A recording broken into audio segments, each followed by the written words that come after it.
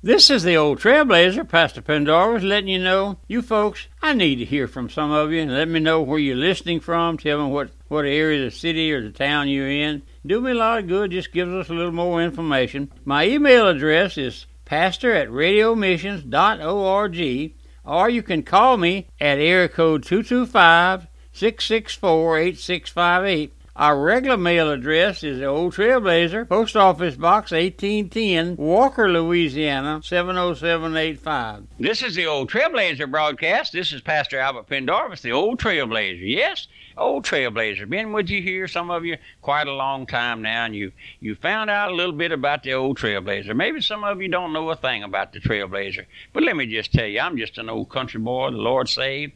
Picked me up off of the old farm out there in South Louisiana, where we picked strawberries and beans and peas and sweet potatoes and raised a few pigs and goats and chickens, scraped a living out of the earth back there during the Depression. I was a Depression baby, yes, and most folks tell me they can tell it by looking at me. But we never missed a meal. My mother and daddy we never went hungry or went without clothes.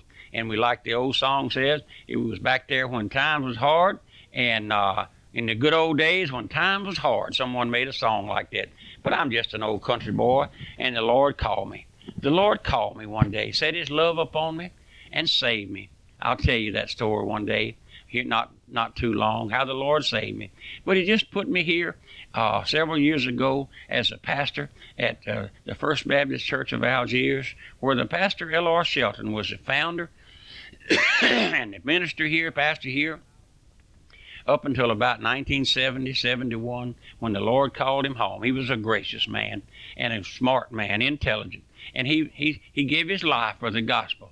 And he gave his life over the radio and through the printed page and preaching somewhere almost every night. And the Lord called me. Oh, I can't fill his shoes. I can't fill anyone's shoes. But the Lord gave me a desire to see folks saved. And I do that now. I go out time after time, preaching the gospel, up here, down the hill, up the hill, down the hill, out there in the country, up in the big cities, wherever folks will let me, I go out preaching the gospel. Yes, ma'am, and yes, sir. That's what I do, day by day, preach the gospel. And I wish you would pray for me.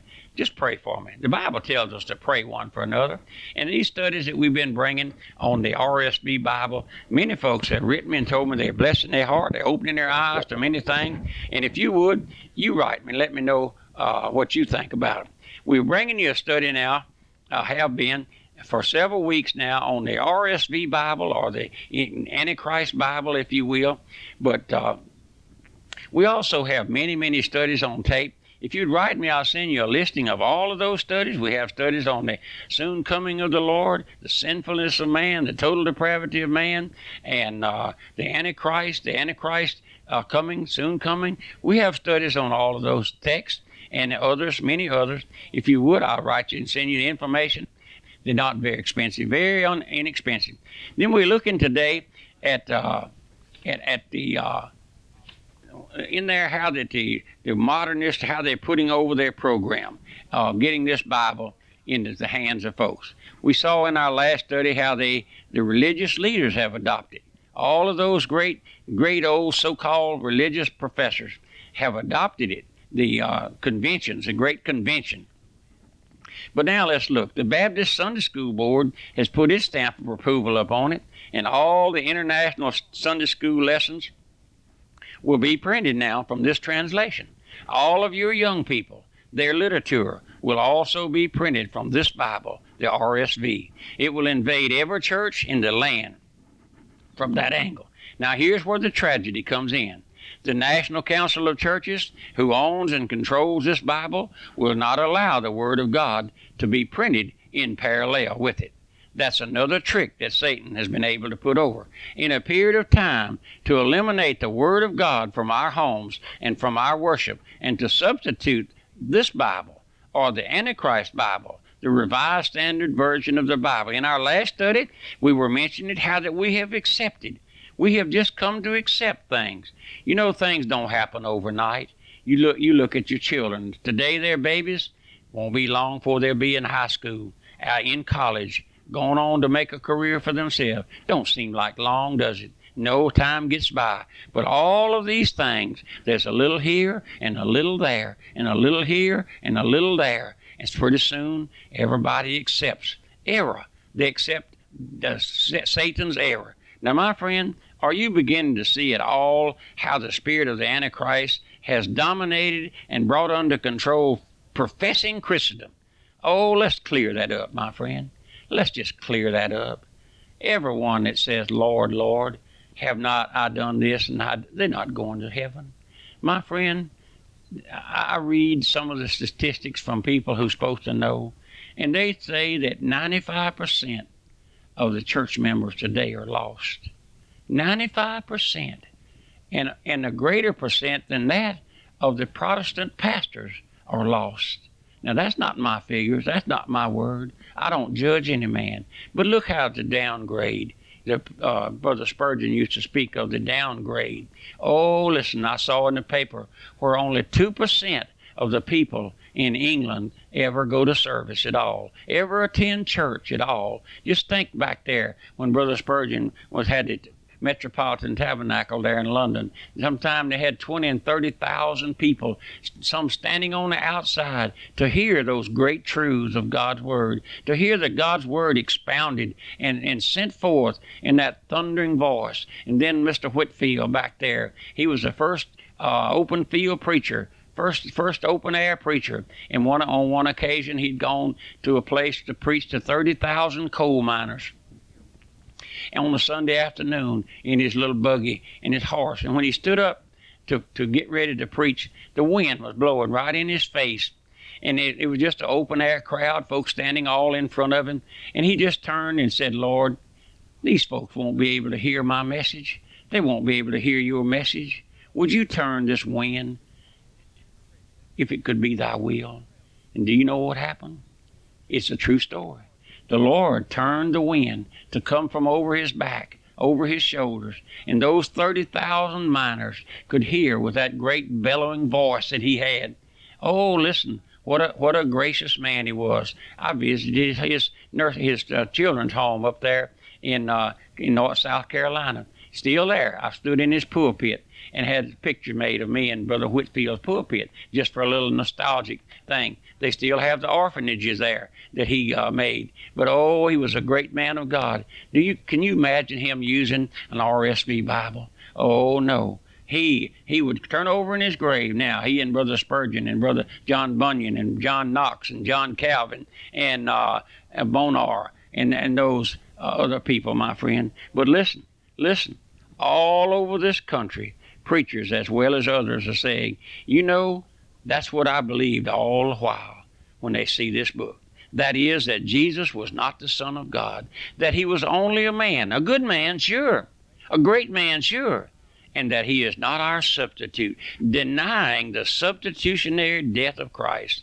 He died, they say, only to share our sins. In other words, the appearance of this Antichrist Bible on the scene is drawing the line just as definitely as can be. I don't know if you folks have ever seen those damnable movies portraying Christ, all of those things. I never have. I wouldn't go to see them. But I know that many of our children have been influenced by those things, and they see those things, and they think, what do they think? I just really don't know.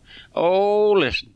They've separated the Cain from the Abels and the Esau from the Jacob. It's only by the grace of God that any of us are lifting our voice against this spirit of Antichrist, which will prevail, and reach the souls of any individual with the gospel of the Lord Jesus Christ. I tell my congregation here many, many times, maybe once a week at least, that it's a miracle that God ever saves a sinner.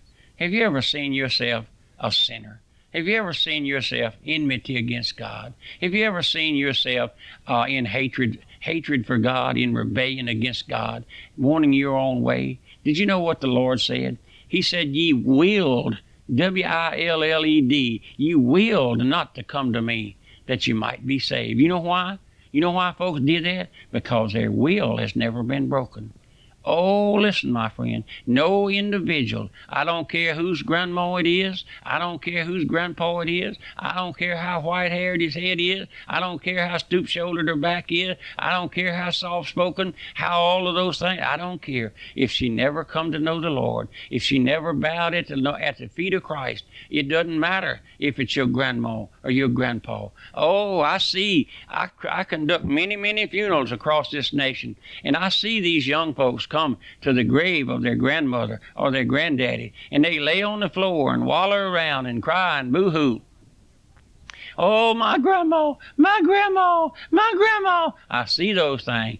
Oh, yes. And then I see them the next day with a bottle of beer in their hand and a cigarette in their mouth. My friend, all of that is hypocrisy. Did you know grandma don't go to heaven unless she knows the Lord? Now, you might as well put that down in your pocket. Maybe I'm striking a nerve with you. Maybe you get so mad you could bite a 10-penny nail into. But no man can go to heaven until they come to know the Lord in the forgiveness of sin. Surely folks call me a doom and gloom preacher, but not so. No, sir. I preach Christ. I preach Christ as a living reality. I preach it. The problem is that folks don't know Christ. Folks don't want to know Him. They want their own way. They want to have their own way. And that's what these folks have done in this new Bible. They fixed it so folks will believe a lie and be damned. Oh, my friend, listen. You can believe what you want to, but you can't go to heaven without knowing the Lord. No man cometh unto the Son except the Father draw him. Did you know you can't be saved until the Lord calls you? Oh, well, I can be saved when I want to. Well, you can join the church when you want to. You can shake some preacher's hand when you want to. You can make a decision when you want to. All of those things. And with these little soft silk handkerchief petticoat preachers we got now, sure, they'll tell you, give me my Bible and give me a sinner. In 5 minutes, I'll lead him to Christ. No, you lead him to hell, because they'll put much emphasis on that statement that they were saved back when they was 5 or 6 years old. People tell me that. Oh, I was saved when I was 5 years old. Well, have you lived like that? Have you lived like a saved individual? What about today? What about that cussing and drinking and smoking and whoremongering? What about all that? Well, the Lord won't send nobody. No, the Lord will send you to hell as straight as a marten is to his gourd. If you're not saved, you're in direct rebellion against God, and you won't have His way, and you won't have His will, and you won't have His Son. You won't have Christ. You won't have Him to rule over you. No, sir, you won't do that because you're blinded. Why? You blinded. Satan has you blinded, my friend. If that's your condition, you know what you can do? You can cry out to the Lord, Lord, open my eyes, let me see. Let me see. Lord, don't let me go on deceived the rest of my life. That old Trailblazer says that I'm blinded to my lost condition. Lord, you show me. You show me. I don't believe much he says, but you show me. If I'm lost, Lord, show me. Show me my sin, Lord. Oh, and listen, my friend, be careful what you ask, because the Lord will show you. He will. He'll bring you down. You know how you get saved? Fall down dead. Dr. Copeland, an old friend of ours here, said, you know how to get saved? Drop dead. Just drop dead in front of the Lord Jesus Christ. That means that all of your will is gone. All of your so-called having your way is gone. All of those things are dead. Faded away, paled into insignificance, my friend. And then if you ever get saved, you know what I'm talking about. You may not understand. You may not want to understand. You may have a little silk handkerchief profession of your own. But my friend, think about your soul, where it's going to spend eternity. When your eyes close in death, where are you going to spend eternity? Are you going to bank it on a decision for Jesus? Are you going to bank it on some little preacher shaking your hand? I had a man do me that, and after 3 months later, he run off with another man's wife and never come back. Oh, wouldn't I be up the creek if I was depending on him? No, sir. The Lord showed me that was just a false profession and knocked me off of that thing flatter than a batter cake and gave me grace to look to Him. He awakened me, showed me I was lost, gave me grace to call upon His name, and now He's giving me grace to come here bringing you the old Trailblazer broadcast. Remember, my mailing address is the old Trailblazer, Post Office Box 1810, Walker, Louisiana 70785, and my website, radiomissions.org. Until next time, goodbye and God bless you, and may the Lord's richest blessings rest upon you. Write me and let me know what station you're hearing me on, and tell me the call letters of the station. If you would, I'll be able to know if I'm spending God's money correctly. Goodbye and God bless you.